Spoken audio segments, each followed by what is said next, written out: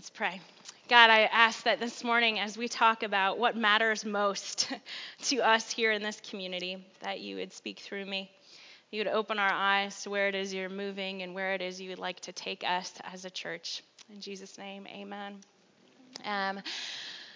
Well, I, like many people who have moved to the city from somewhere else, get the question often, well, what brought you to New York? And I'm straight up, and I say I came with my husband to start a new church. And normally people look at me like, what? Why in the world would you do that? And one time I told a guy that we had come to start a new church, and he said, oh, so you started your own religion? That's really cool. And I was like, no, not that. And people who are going around starting their own religions are probably not as cool as you think. But after he said that, I realized that it wasn't his stupidity that he would say anything like that, but really it was an indictment of where we are as a culture. And in the West, in America, Christendom, the Christian culture, was once central in the United States. And now we live in a time that would be called pluralistic, right? It's a post-Christian culture in the United States, which means that those of us who are attempting to live like Christians, to follow Jesus, we're living much more of an exilic lifestyle than generations past. Exilic meaning exiles. The norms of the eternal kingdom that we, as followers of Jesus, are saying we're a part of, this eternal kingdom of God, those are not the norms of our earthly home. We live in a non-Christian city, and Scripture talks about how we're going to live as foreigners among the land. We're living somewhere that's not our true culture and identity. We're living as exiles. And so today, as we look at what matters most, the priorities that we believe God has invited this community into in order for us to live the way of Jesus among the nations of New York City. We're going to have a quick theological framework of what it means to live in exile and what God's instructions were specifically to the people from Jerusalem who were taken into exile into Babylon. And so as Rick read, I'll read this one more time. This is the text of the letter that the prophet Jeremiah sent from Jerusalem to the surviving elders among the exiles and to the priests, the prophets, and all the other people Nebuchadnezzar had carried into exile from Jerusalem to Babylon. This is what the Lord Almighty, the God of Israel, says to all those I carried into exile from Jerusalem to Babylon. Build houses and settle down. Plant gardens and eat what they produce. Marry and have sons and daughters. Find wives for your sons and give your daughters in marriage, so that they too may have sons and daughters. Increase in number there and do not decrease. Also seek the peace and prosperity of the city to which I have carried you into exile. Pray to the Lord for it, because if it prospers, you too will prosper. So here's what's happening at this point in Scripture. Babylon is the world power. It is the conquering global empire. It's going around and it is conquering whole civilizations of people. And Israel, as a nation, was rebelling against the Babylonian Empire. And so in response, Babylon goes and conquers them again, this time with much more force.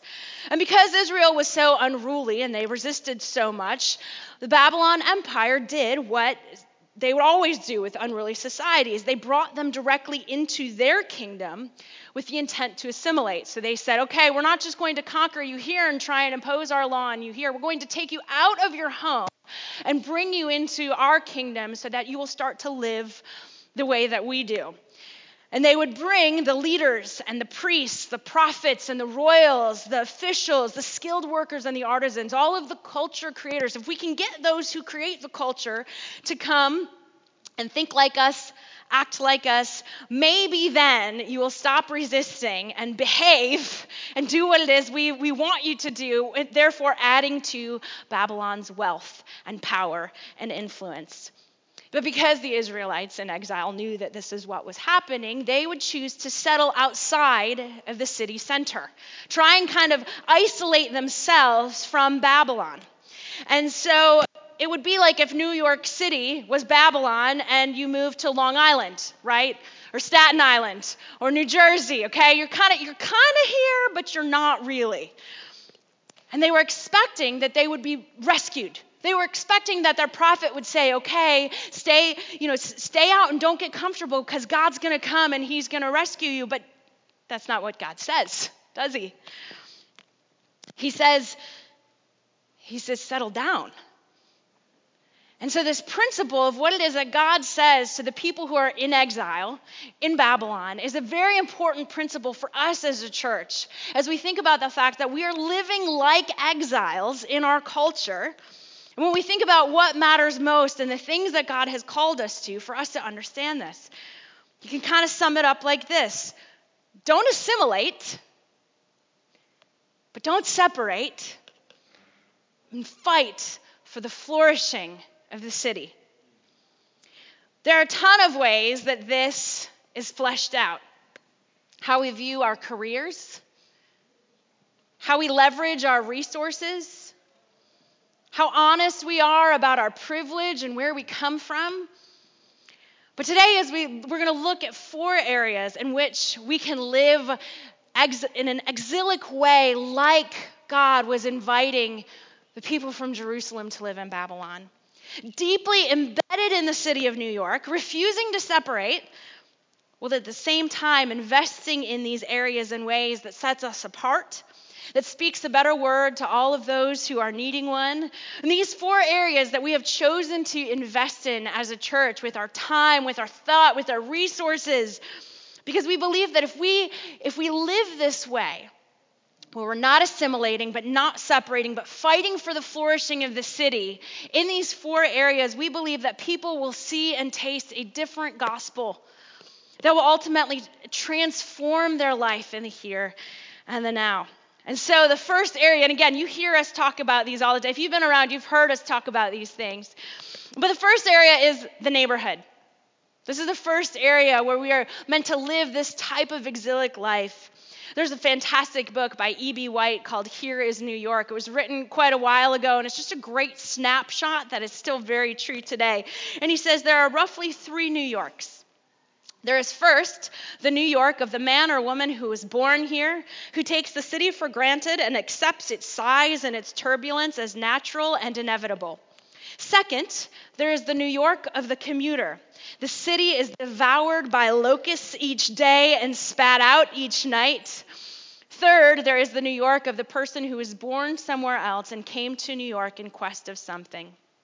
Commuters give the city its tidal restlessness. Natives give it its solidity and continuity, but the settlers give it passion. Locusts. Right? You hear that and you think, I know some people like that. But it's all too normal for New York City neighborhoods to be good for sleeping and for eating until it gets too expensive. And then we bail.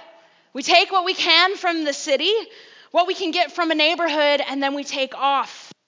It's very easy to separate from the city or from the neighborhood when it gets too tough. Those who are transplants and commuters often speak of their current residence always in terms of the temporary, and home with a capital H is somewhere else. But we believe that a commitment to a geographical footprint is necessary for the flourishing of the city.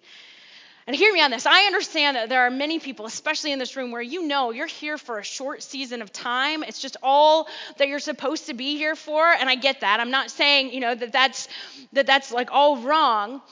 But there's something about being committed to where you are while you are there that is so powerful and so necessary. We believe that the church is meant to be where they are and stay put as long as they can. Listen to what Jeremiah says. He says, plant gardens, eat what they produce. That takes time. That takes multiple seasons. He says, get married, have children. Saying, don't expect that you're not going to form relationships. Expect that you're going to form your most vital relationships in your life in this place that you are. And so when we think about that in terms of our church and our neighborhood and where we are, coming to the city, because most of you I know in here didn't start here, expecting that there are going to be relationships here that are pivotal for your life. That this isn't just a place to come and consume and move on, but to start to put down roots. We are for, with, of, and in the neighborhood. When we see that there's something going wrong, we engage. We dig in and we say, how can we advocate for an injustice that's happening? When there's someone who has passed away, a mother, a father, a child, we grieve with the neighborhood. We are of the neighborhood, and we choose to intentionally go to the places in our neighborhood, even though they're maybe not as good as a place 30 minutes away. We go to Nisi. Lord. But we know Smiley because we walk down the street. We know Lieutenant Coleman from Public Safety, and now you all know Angel. The reality is that over the last 7 years that my family has lived on Roosevelt Island, it has changed a lot. A lot. Kind of amazingly, a lot. It was once a place that was a harbor of safety for those that society had deemed less than, and it is becoming more and more a playground for the wealthy, where the transience just feels inevitable. And so as a church and as a community, our presence matters. Where we are engaging in the lives of both those who have been here for generations, as well as those who will only be here for a semester or two. And there's someone who has modeled this for me, and that is Lola. Lola is actually not here with us today.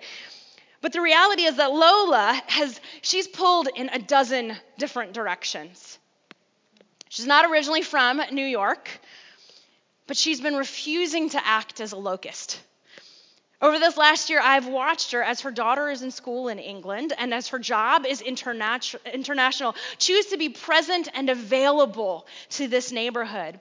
And it's been awesome to watch because it's not just new people that she brings in, but she knows the neighborhood as well.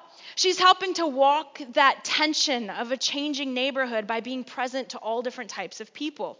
She's taken in groups of Cornell students and said, come, I'm going to know your name even though you're here for a season and invite you in, getting them connected here into this church community.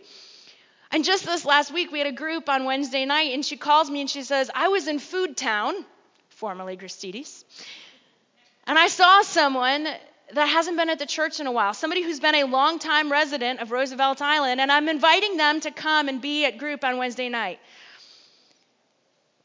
She can only do that because she's present, because she's getting to know the people both who are here for a season and those who've been here for generations. It's what it's like to put down roots, refusing to separate, but also not assimilating into the locust-like mentality. I want you to hear, too, I know there's some of you, you're like, I don't live on Roosevelt Island. It says, no, this is for where you are, too. This is for in your neighborhood as well. We're meant to be a church where we are is where we are, and not always thinking to the next thing. And so, my question for you this morning is, how are you for, of, with, and in the neighborhood? How are you doing this? Really a simple action step, if you're right here, is to go April 4th. We're planning to do our egg hunt for the third year here. We've taken it over and providing it to this whole island to come and not just put on, because here's the thing, we can really easily, Kevin and myself and like Melissa, we can put a bunch of eggs out. Whoop-de-doo. Okay? But to actually have people from this community who show up and engage in conversation and get to know your neighbors and find out where they're from and what they're struggling with and what it is that they need, that's a whole different level. That's more than getting candy on a Saturday. So I invite you, maybe that's your first step of going, how is it that I'm going to actually engage and be present in my neighborhood with us? Don't assimilate, don't separate, but fight for the flourishing of the city. Next is the next generation. In this city, you bring value for what you do, right? It's all about what you can provide, how much power and influence you have. But the reality is kids don't bring anything. They're often seen as a nuisance, an added expense. It forces people to move out of this city. Or now they're often seen as a status symbol. If you've got a whole bunch, then you must be something special. I can tell you that's not true. Yet Jesus is known as a friend of children. Depending on what tradition you grew up in, you might have remembered him on the felt board with the kids sitting on his lap. But that kind of gives you this pandering view of children. Jesus, though, didn't pander to children. Talks about how he blessed them. And the same word he used for blessing there is the same word that's used in the traditional Old Testament that talks about how a father would transfer ownership of all of his power and possessions and inheritance to the child. Jesus says in Mark, truly I tell you, whoever does not receive the kingdom of God like a child will never enter into it. Assimilation into New York means either sidestepping kids, looking down on them, expecting minimal, just trying to avoid them at all costs, or put such a high value on your own that you'll trample other people down. But for us to seek the peace and the prosperity of the city is to look at the next generation with value and dignity and respect while calling them to something more. And over this last year, it has been a privilege and a joy to watch Vikas embody that. Again, unfortunately, he's somebody who for this month is not here, but he's single. I know, he's a weirdo. He's single. He has no children of his own. He has no reason to care for the next generation. None. And yet he stepped into our kids program downstairs as well as our student program, caring for our next generation. I happened to meet with the Upper East Side area director for Young Life, which is a parachurch organization that works with middle school and high school students. And I was asking her about where she gets her volunteers from. And who did she already have? Vikas, right? And then I sat last Sunday in my apartment listening to him engage with middle school and high school kids as they were asking questions about their faith. He was able to sit there and completely validate their questions and answer them as they're wondering what is it that's going on. He just became a Christian a year ago. This is all new for him, but he's sitting there going, you know what? This matters. I'm going to pour into this next generation. We believe that God has invited us to be a place and a church that looks at the next generation differently, with value as image bearers, with the potential to lead us, not just things to manage. So my question is for you, how is it that you can seek the peace and the prosperity of the city through the next generation? It may be that you have a passion, or maybe it's not a passion, maybe it's just a skill set for the next generation that you have been secretly keeping to yourself. And I say, come and bring it. Lead us in that way of caring for the next generation, of investing in our kids, of investing in our youth. Tonight, if you know of any middle school and high school kids, there is a $10 prom, which means they went to the thrift store and bought some outfits. My kids went yesterday. They walked over to Our Children, and accidentally Liam bought a woman's jacket, and he was just mortified. He was like, I didn't mean to. It's going to be great. But how is it that we are not assimilating, not separating, but fighting for the flourishing of the next generation? The next area, the third area, is the nations. And you've probably heard this before, but many atheists and agnostics see other religions, see the world religions as nothing more than an extension of your culture. So if you happen to grow up in India, where Hinduism comes out of, well, then of course, that's what you are. That's what you do. If you're in China and it's Buddhism, of course, that's what you do. But then you get to Christianity. And it's a religion that's founded in the Middle East, but starts to take root in different cultures. And you look at the Chinese church and the way that it's exploding, and it's not meant to make a bunch of Chinese into a Middle East culture. No, it's how is it that you follow Jesus and your Chinese culture? How are you a Chinese follower of Jesus? How are you a South African follower of Jesus? How are you a Brazilian follower of Jesus? That's the beautiful thing about Christianity is you're not foregoing the culture that you came from, but you're saying, no, with my culture, I come and I learn what it means to follow Jesus. This has been one of my favorite pieces about being a part of the church here in New York City. Absolute favorite pieces is having the privilege of walking alongside so many of you from different cultures and different places and getting to learn what it means for you to follow Jesus fully in your culture.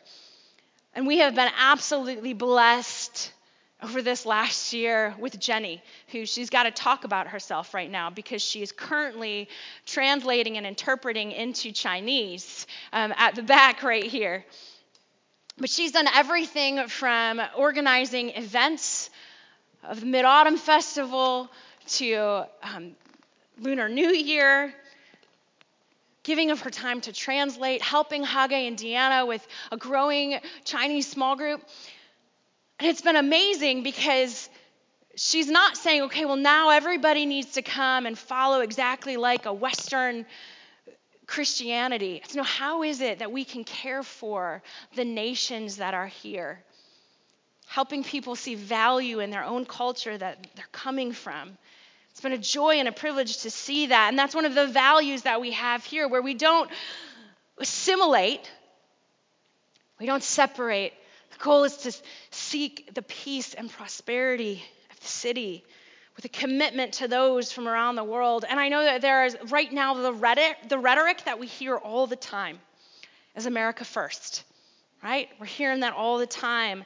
And I understand that there is a desire to be brought into that when this is where you're from with all the chaos out there. But the reality is that it stands in contrast to the call of a Christian, where our call is to give our lives away for the sake of others. Those who find their lives will lose them, but those who lose their lives for my sake will find them. This is the way of Jesus, and it must be ours. The last area, so you got neighborhoods, the next generation, nations, and lastly, new churches. Everything in New York is in survival mode, right? Your job, am I going to be able to keep it? Can I sustain this pace? Is somebody going to come in who's better than me? Your housing, can I afford rent when they bump it up next time? Will I ever be able to own? How can I keep paying what it is I'm paying? Your relationship status is probably in survival mode. Your mental health, your kids' future school opportunities, everything, including churches, often in New York City, are in survival mode. More than 50% of new churches will fail in New York City. Because of the transience of the city, because of the expenses, the fact that we're not in a Christian culture, churches struggle. And they can constantly feel like they need to hoard their resources, whether it's people or finances, in order to make it. But we want to proclaim something different. We want to proclaim something different. It's the reason that there's a whole other community of people right now meeting in Sunnyside. Because we believe that there's a way not just to survive, but to thrive by giving of ourselves.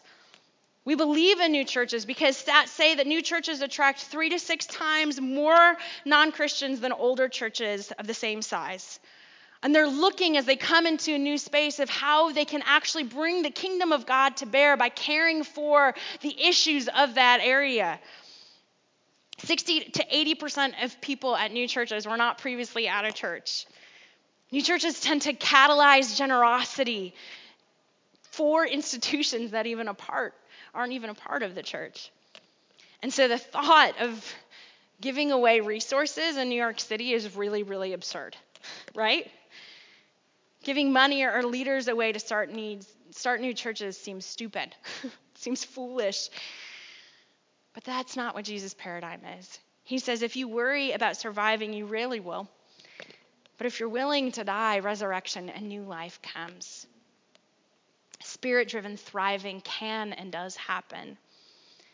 And so if you're new with us, we're here at this church. We're almost 6 years old at Mosaic, formerly Hope, just like Gristides, formerly Food Time. Lots of name changes going on around here. And we're by no means wealthy as a church, but Jesus says that thriving has to do with saying no to survival mode. We're not going to give into it, trusting that Jesus is building his church. And so I wanted to share with you that as a leadership team, we've decided in a small way to take some of our resources. Unfortunately, they're not a whole lot, but send them with Chris. And so the church in Sunnyside, as well as the church here, we've committed to a couple $1,000s to go with Chris to help him start what it is that he's been called to in Chicago. And the reality is we're probably never going to meet any of those people this side of eternity. But we're trusting that as we give our lives away, there'll be a better word. There'll be a better story. We're going to fight for the flourishing not only of our own city, but for another city. What would it look for us to be what would it look like for us to be a church that existed for the whole neighborhood, not just those who come in here, but for the neighborhood, to the degree that Muslims and Jews and atheists know that we are with them, that we will fight on their behalf for their flourishing, that we will serve for them, we will stand up for them, being honest about what we believe, and then we long for them to know who Jesus is. We're not hiding that, but giving our lives away for the sake of others, where we don't separate, we don't assimilate, but we fight for the flourishing of the city through the way of Jesus. That is what matters most to us here at Mosaic. And we believe that he's called us into those 4 areas to give of ourselves. And so honestly, too, I want to say, if there's anything in your heart as you saw Chris, heard him, and you were like, you know what, I want to give to what it is he's doing, I encourage you to do that. Please. Even if it would have come here, please give to what it is he's doing. If there's something even crazier and you heard him start talking about Chicago and your stomach flipped and you went, oh my gosh, starting a new church in Chicago? I don't even want to say it because I hate losing people. But here's the reality. If there's something in you that's like, I don't know, I think maybe I'm supposed to go to Chicago and go help this guy start this church. Go. Please go. Follow Jesus into that. We want to be a place that doesn't assimilate, doesn't separate, but fights for the flourishing of the city through the way of Jesus. Let's pray. God, thank you for your goodness and for your grace. God, thank you that you are a God. You confound the wise by the way of being foolish, God. You tell us to give our lives away, give our resources away, focus on those that the rest of the world overlooks. God, you've been so good to us here. And God, I think about, there are so many other things, Lord, that I know that you are about to call this community into. I pray that you would give us wisdom as we look forward to these next few years of what things you want us to be a part of. Thank you, Lord. We love you. It's in Jesus' name, amen. Well, we are going to receive communion today. And again, in light of our special times, we're taking some precautions. And so it's going to be a little bit different. We're not practicing communion by intinction where you take the bread and dip it, but instead you will be handed with gloved hands a piece of bread and handed an individual cup for you to receive communion from. And this is what we say. This is how we practice this story. This is how, as we talk about being a community that empties ourselves out, we look and we remember the one who emptied himself out for us. We come and we practice this. We get together and we rehearse this story over and over again as a community to go, no, there's one who's gone before us, who has emptied himself for the sake of others, so I can follow him in that. And so I invite you, as the band leads us in this last song, to come and take and remember what has been given for you.